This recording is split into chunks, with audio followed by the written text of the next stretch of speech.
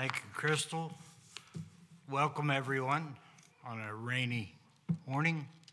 I'm sure Pastor would prefer the white rain instead of this wet rain, but that's okay. He'll get his turn. Don't worry about him too much.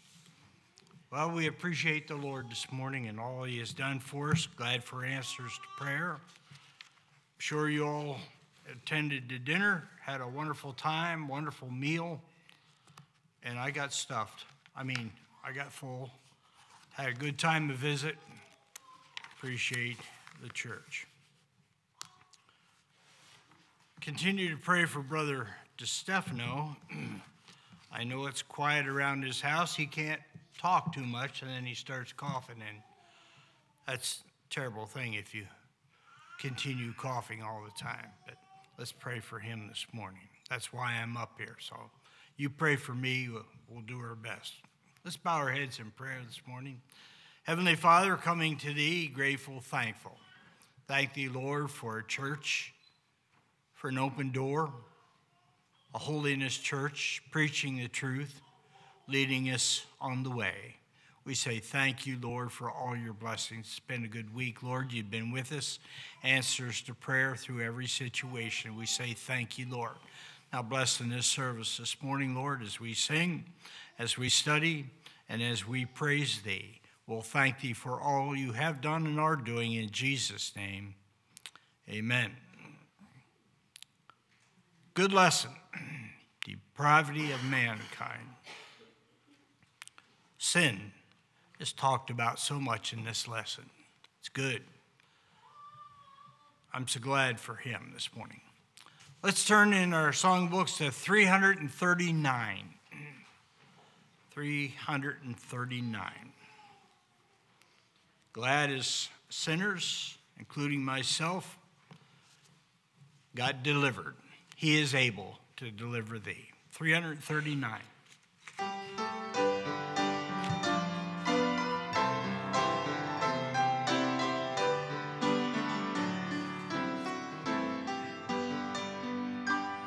Tis the grandest thing through the ages run. Tis the grandest thing for a mortal tongue. Tis the grandest thing that the world e'er sung. Our God is able to deliver thee.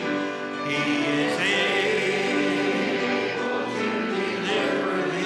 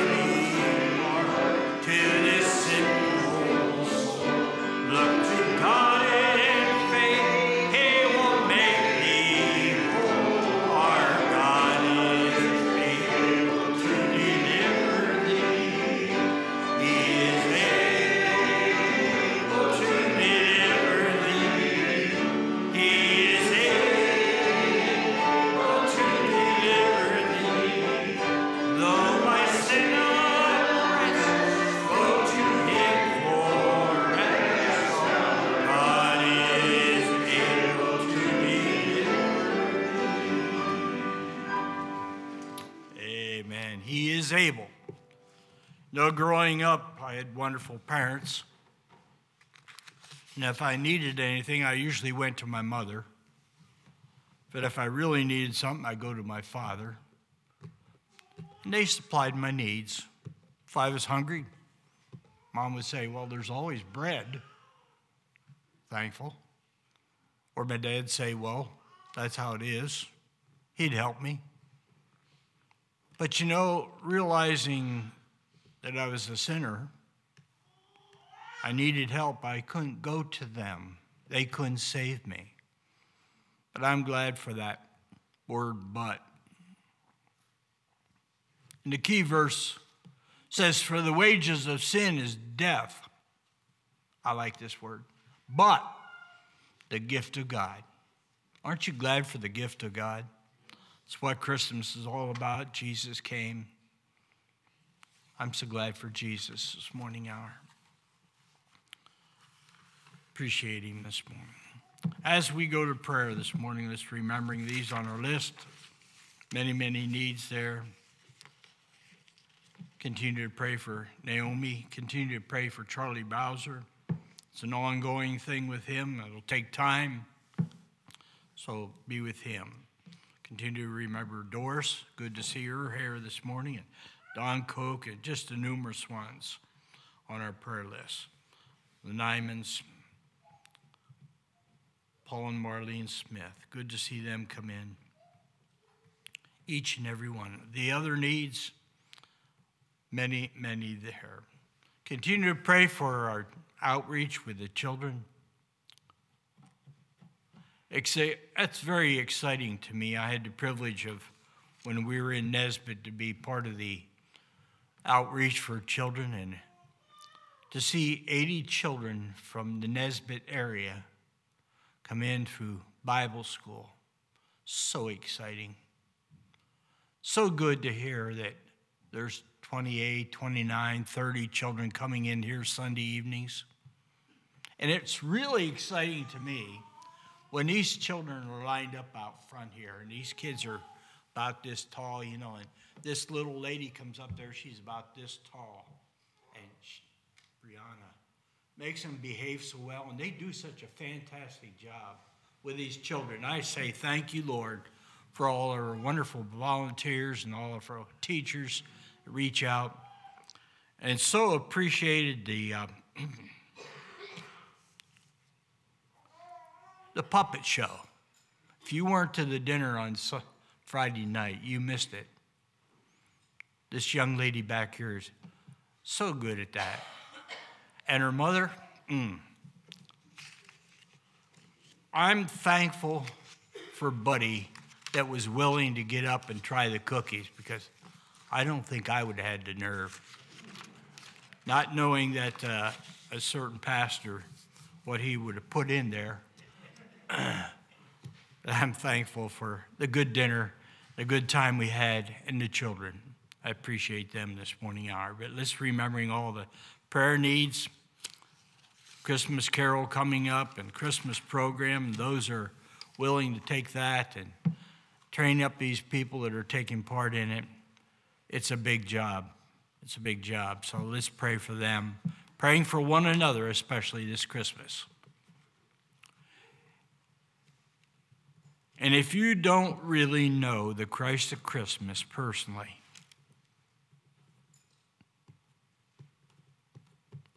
I pray that you would know. I pray that this Christmas be the best of your life. You have a wonderful Christmas. But let's stand in prayer this morning and pray for all these special needs.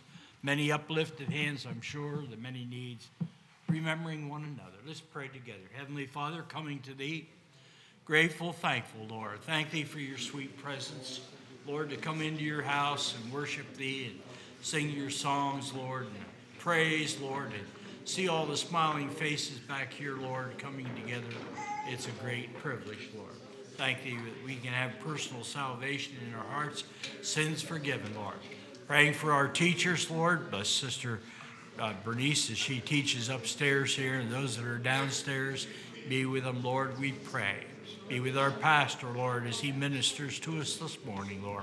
what's done for thee, Lord. We say thank you, Lord, for you are worthy, worthy of it. And Lord, may this season, it's so special, Lord, and so busy. But Lord, may we take time, Lord, to think of the Christmas, the Christ of Christmas. Many out there in this old world are hustling, bustling, spending money, Lord, like it grows on trees. But I'm so glad for the greatest gift of all, Jesus Christ. Be with these that are sick and afflicted, Lord, we pray. Those that are in the hospital, those that are not well. God, be with them every step of the way. We thank thee, we praise thee, Lord, for you are worthy, worthy of it all. Be with us now throughout the day. In Jesus' name I pray. Thank you, Lord. Amen.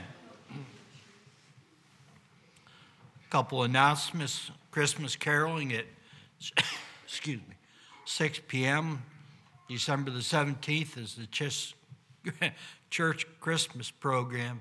So let's pray for those that are involved. Happy birthday to Dorcas Browser. Happy birthday to Gino. Happy anniversary to Ephraim and Stephanie Stoffus. And happy birthday to Austin Stump. You remember them, the Stumps. Let's pray for one another. Pray for our sister churches, wherever they may be. Church of the week is Lehigh with Pastor Todd Cotter. Be with them, we pray. This time we'll take up the morning offering. Give of your best.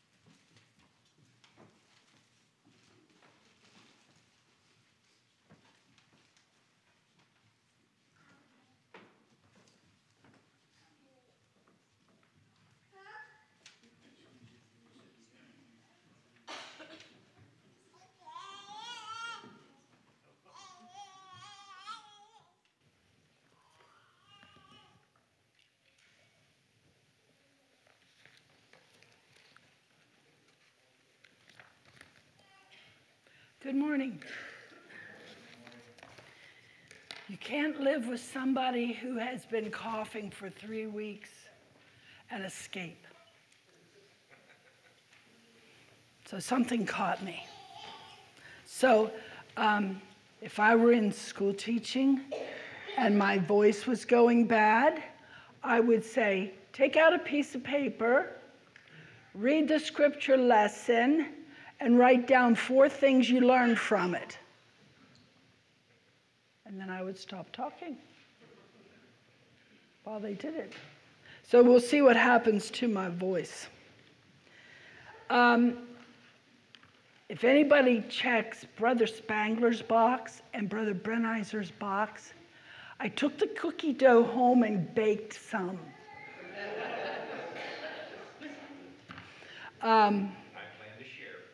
You're going to share yours? I mean, I had 6 eggs there, and they were all gone. His was pretty slimy. It was interesting. All right, let's go to our lesson today. Before we do, after my last time I talked on Psalms, which was back in October,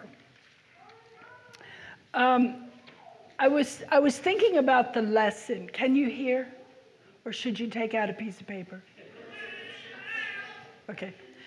I was thinking about the lesson I taught in October.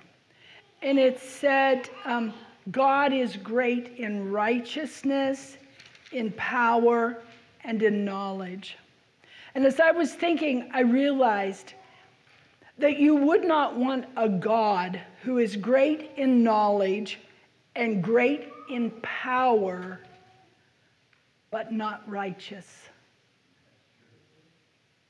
That would not be a good God to serve. But his righteousness balances his power and his knowledge. And it just made me thankful for the wonderfulness of our God and all that he is. So today we go to Romans. If you didn't pick up a quarterly, I think there's a few left back there. But in studying about Romans, it's not a book that I have spent time studying. Thank you. And so just kind of introducing the book. Paul was in Corinth when he wrote the letter, around 57 AD, 58 AD. He was staying in Corinth. He was preaching in Corinth. He was dealing with problems in Corinth, but he was writing to Rome. And the studies that I looked at and looking in the scripture, he had somebody writing as he dictated this letter, which is quite a long letter. We have it divided into chapters, I think 16 chapters. Yes, 16 chapters. We have it divided into chapters and verses. But Paul did not do that. Someone, when they were writing the Bible, when they were choosing a way to make the Bible easier to understand and read and find things, divided it into chapters and verses. This was a very long letter. But that was the day when you wrote letters. And there was no postal system. The only postal system that in any way was working was between palaces, important people, emperors.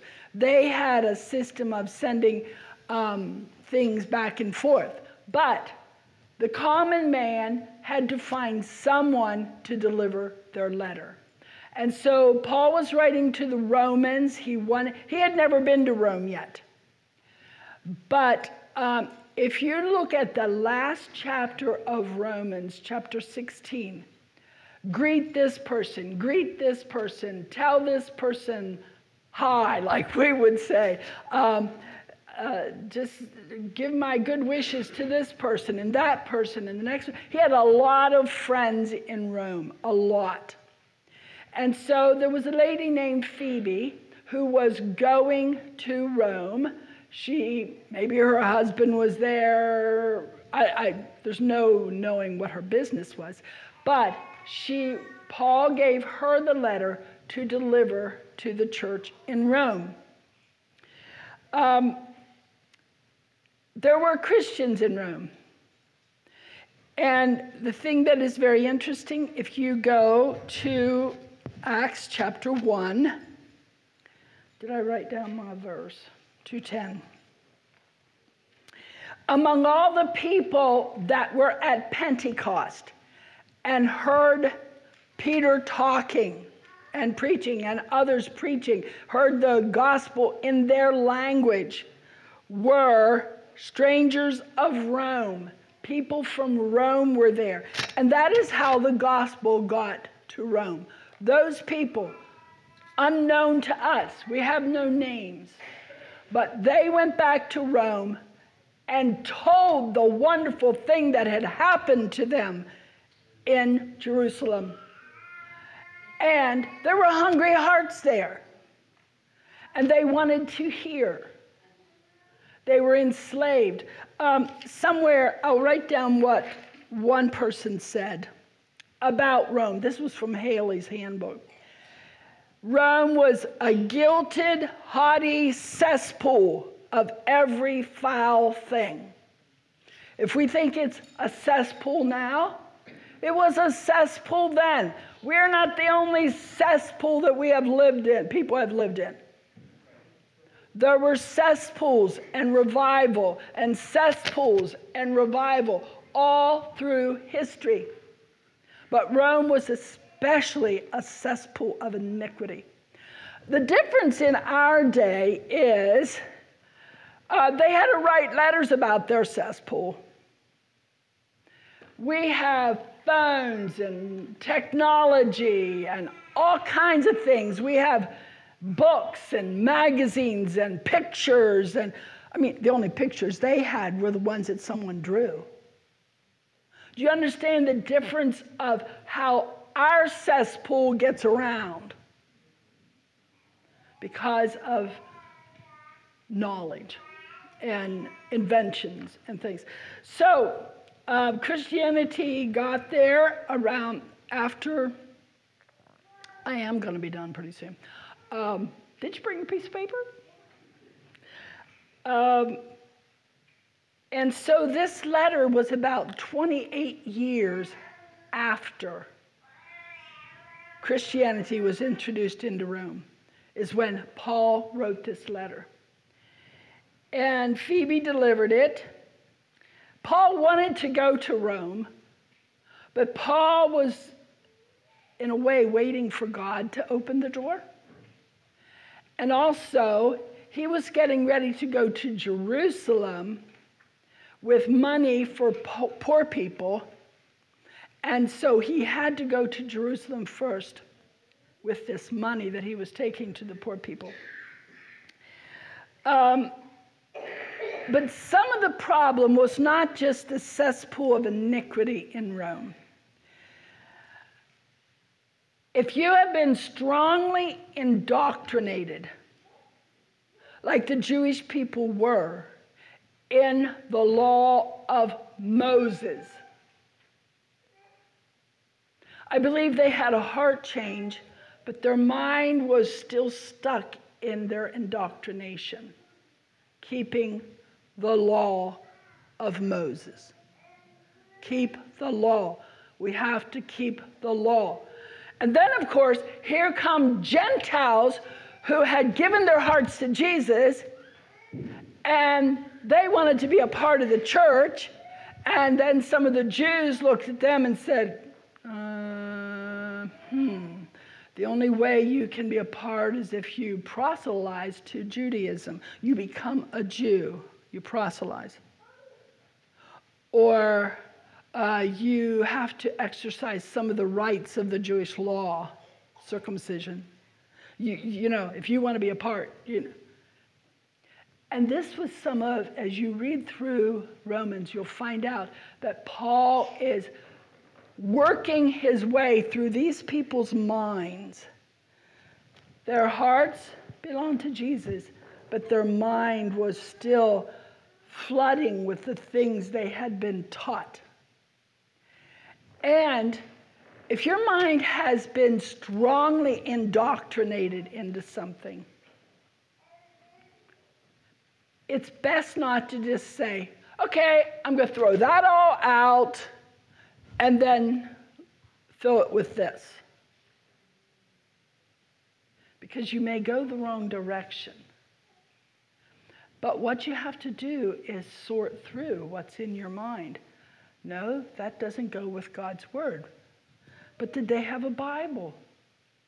No, they did not have a Bible. Paul's letter is in here. Paul's letter was only yet written on a manuscript and sent to the Church of Rome.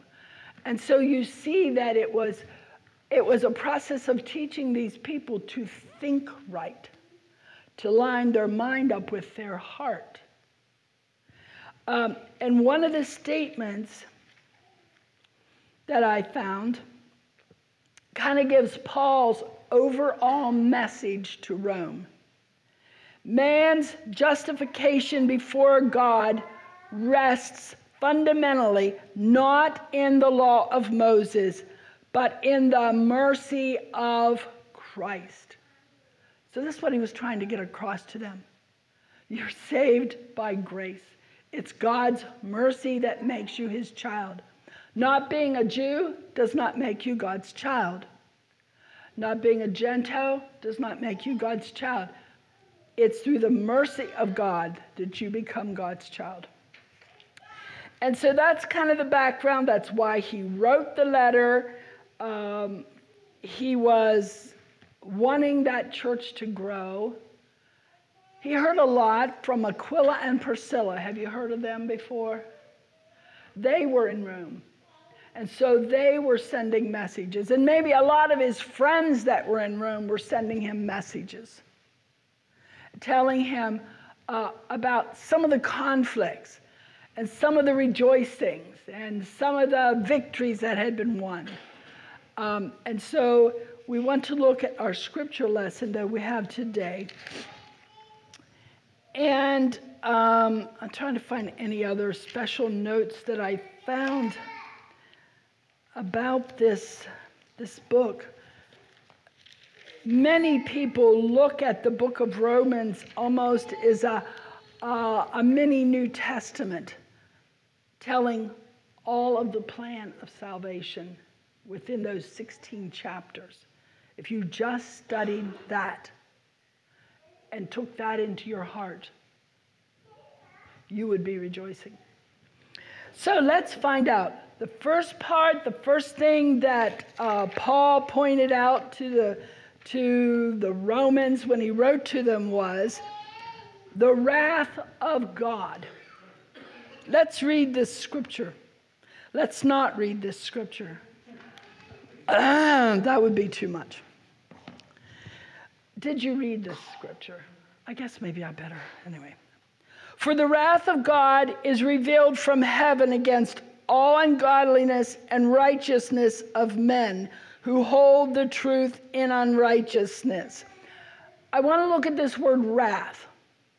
I'm not a theologian. I really can't pick this scripture apart in the way to understand it all. But I feel like this is important because this word wrath to us has a bad connotation. When we think about the wrath of man, you think about somebody that's out of control. They don't care who they hurt. They're very upset. They're very angry. And they're very self-centered. It's about me and mine and what you did to us, and I don't care if you're innocent, I'll hit you. I don't care if you're my wife, I'll knock you down. I'm angry, and I'm full of wrath about something. Well, when we think about wrath that way, we think, my God has wrath. Oh dear. But God's wrath is different than man's wrath. God's wrath is a controlled expression of displeasure against sin. His objective is to get rid of ungodliness and unrighteousness, where human wrath is just a self-enraged person that lacks self-control. Two different things. But can you imagine if you had been a person who had experienced a lot of man's wrath in your family, in the workplace, somewhere you had experienced a lot of wrath? Can you imagine reading this for the wrath of God? Oh no. I'm not interested in that. I've experienced enough wrath. But if you read through this section, you will find out something more about God's wrath. Because that which may be known of God is manifest in them, for God hath showed it unto them.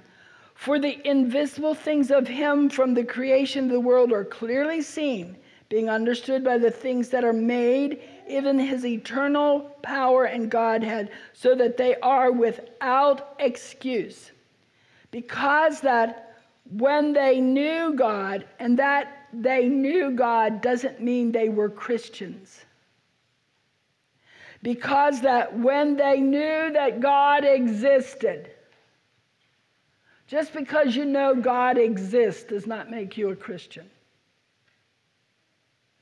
I grew up in a time when probably most of my fellow students in school went to church. They knew of God. I remember in 5th grade, Mrs. Pickings, she, at the top of the chalkboard, she drew a line across probably about a foot.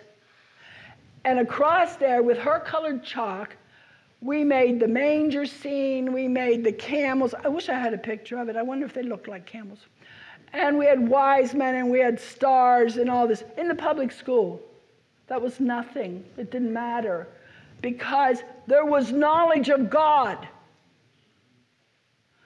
I was in school when the Bible was taken out. Up to that time, we read a verse, or there was a, the little cards with verses on, and you pulled one out and read it. Someone prayed. You just did that in school. There was knowledge of God. Now there is not even, we say they have no knowledge of God. But there is knowledge of God all around us. There is knowledge of God, that there is a God when you consider all the parts of your body and how they function. There was no big bang that made your eyes function like they do. And you look around at the beauty of the earth and the coordination of the earth and the coordination of all the planets. There was no big bang made that happen. Anyone who thinks and wants to know truth will acknowledge there is a God. I have a story.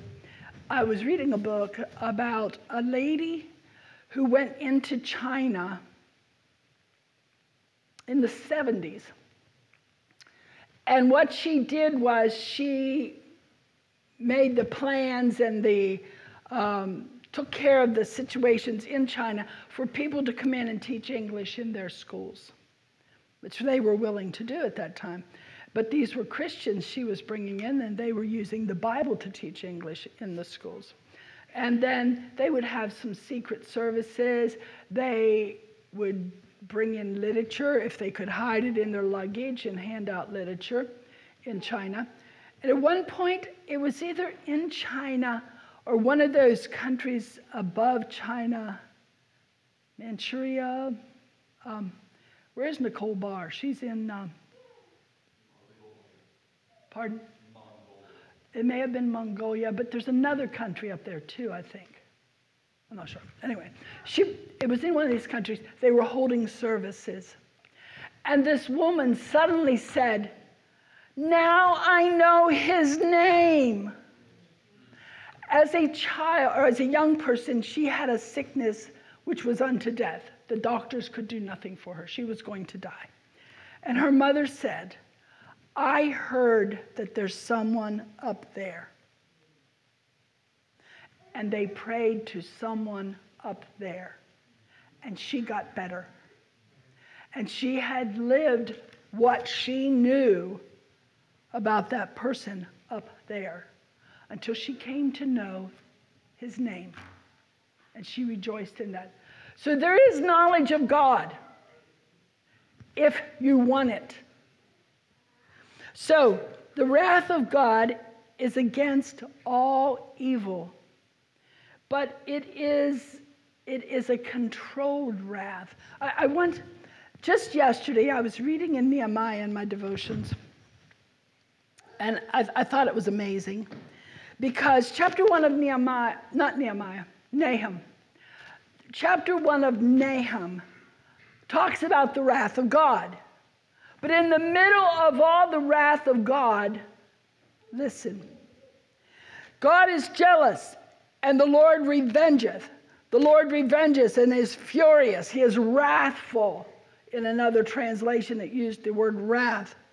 The Lord will take vengeance on his adversaries, and he reserveth wrath for his enemies. But verse 3 says, the Lord is slow to anger and great in power, and will not at all acquit the wicked. The Lord has his way in the whirlwind and in the storm, and the clouds are in his dust. And it just keeps talking about wrath. And then you come down to verse 7. The Lord is good, a stronghold in the day of trouble. He knoweth them that trust in him.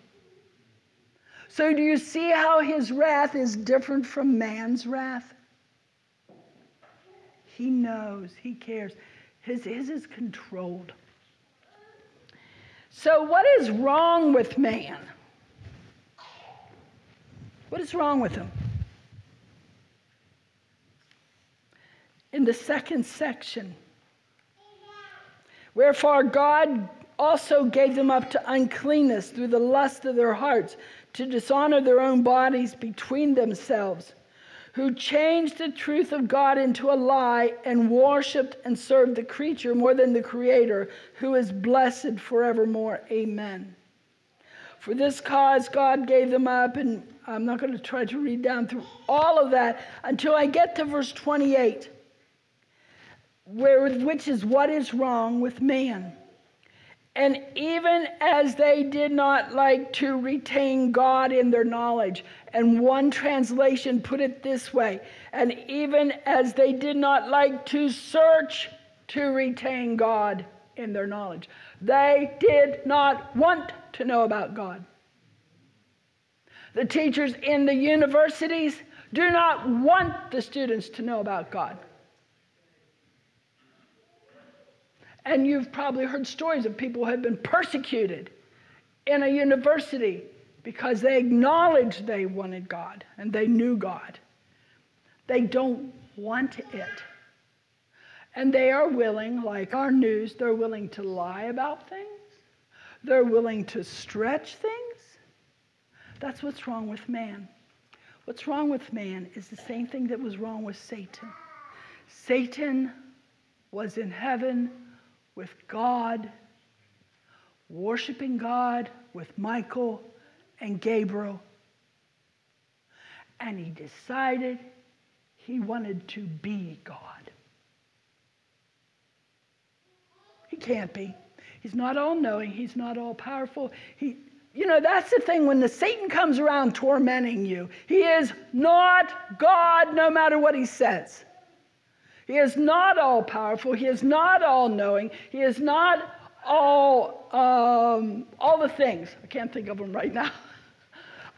He is not all that. Don't listen to him, because that's what he wants to be. And that is what is in the heart of man. I want to be God. I don't want to know about God. I don't want to hear about God. I don't want to think about God. I want to be God. I want to make all the plans. I want to do all the things. And these verses, and into the next section of verses, and I tell you, verses 29 to 31, wow, what a list of things that are in the heart of man when he wants to be God. It's awful.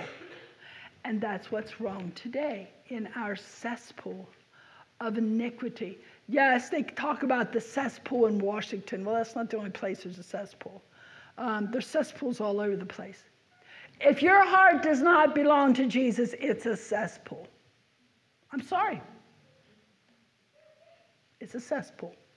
Because it wants to be in control when there is a mighty God who made you and has all power to make you happy, joyful, complete, content. He's all powerful to do that. Where this I want to be God does not make you happy. It does not make you content. It does not give you peace. None of those people who live with cesspools in their heart are content or happy. They are, these verses 29, 30, and 31, they are some measure of those things. They may have not sunk to the bottom. But it doesn't matter if you're the top part of it or the depth of it. It's still because you want to be God. And you can't be God and love God. Let's just look at a few of these, then I'm going to quit screeching at you.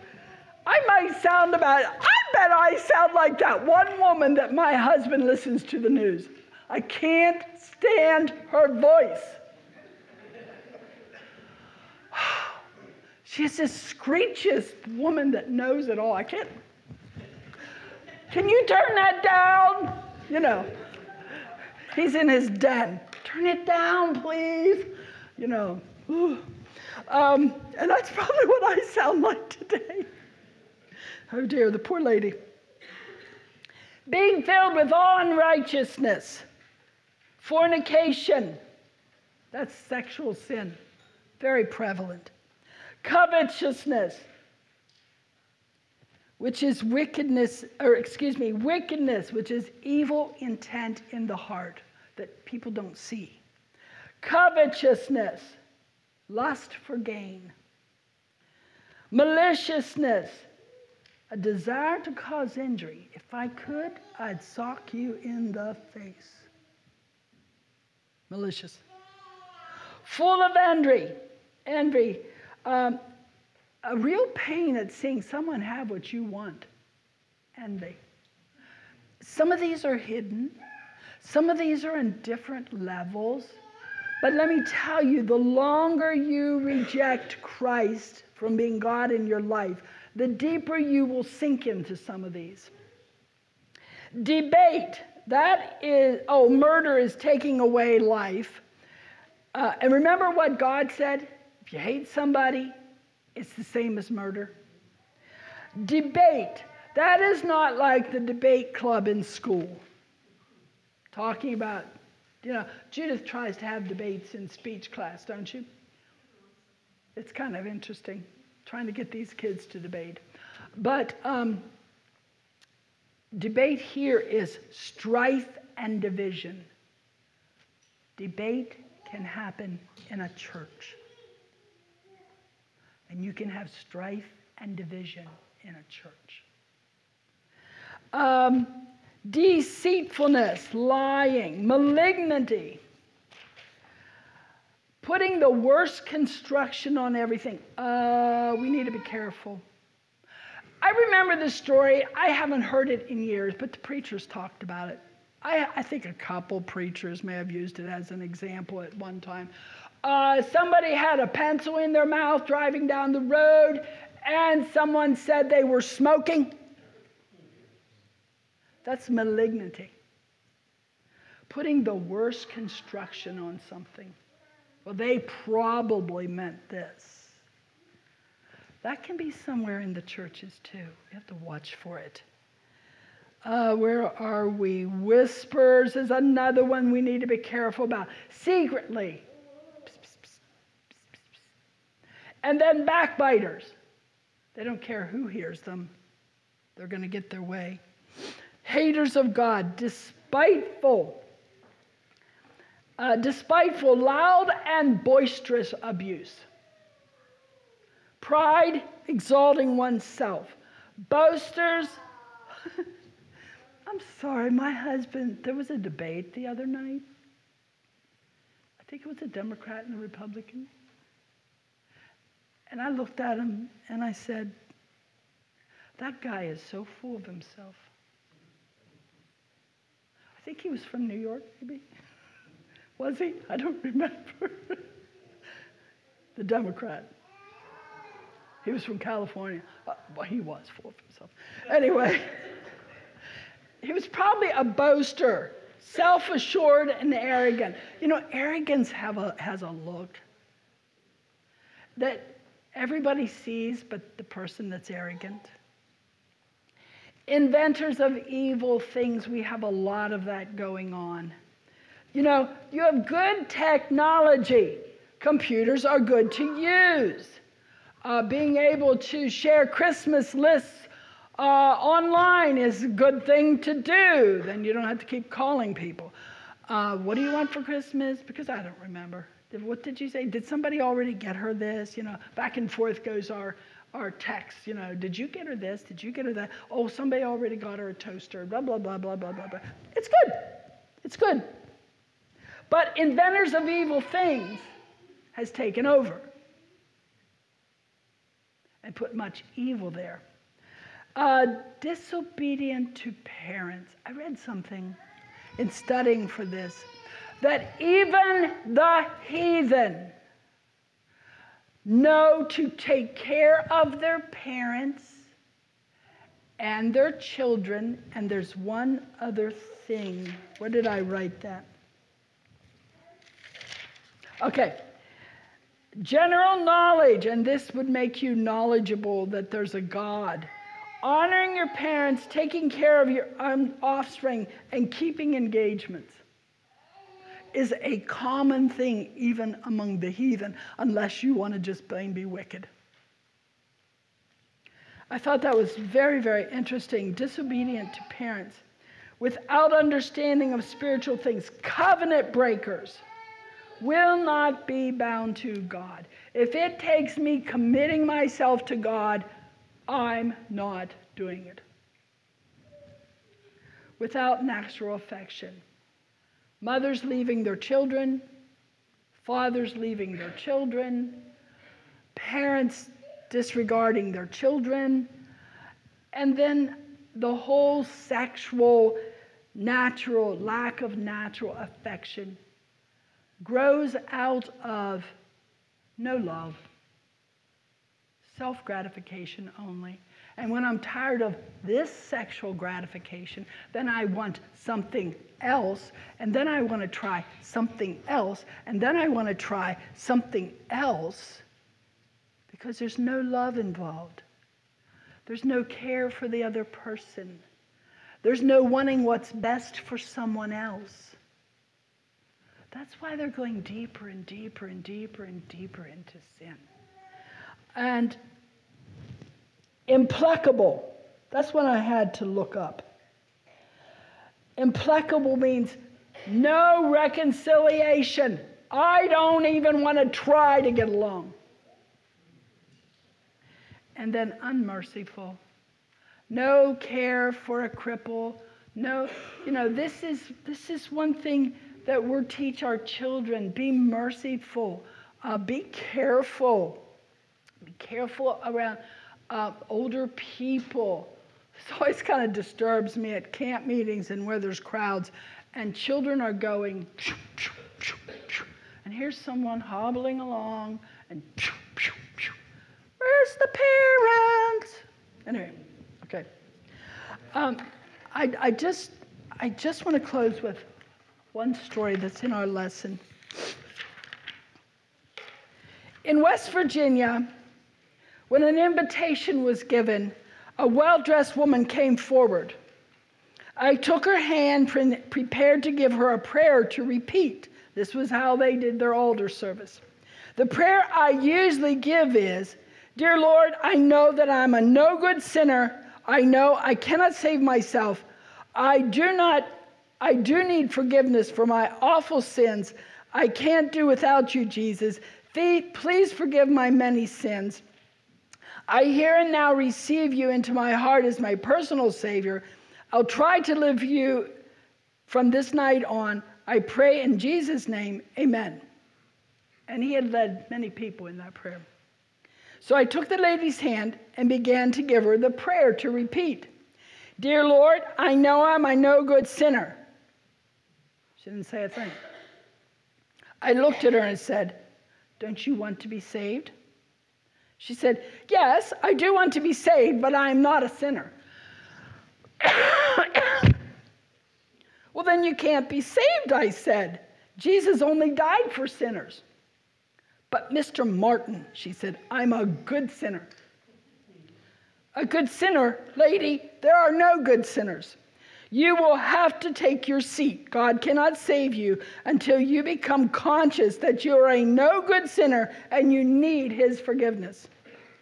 "But Mr. Martin, you don't understand. I'm really not a bad sinner." I told her to go sit down. But she just kept holding on to my hand. Finally, she looked me in the eye and said, "Oh, please forgive me. I know I'm a no-good, hell-deserving sinner. I am a proud, no-good sinner. I do need Christ to forgive me of my sins." "Wonderful. Now, lady, you're ready to do business with God." Thank you for your attention.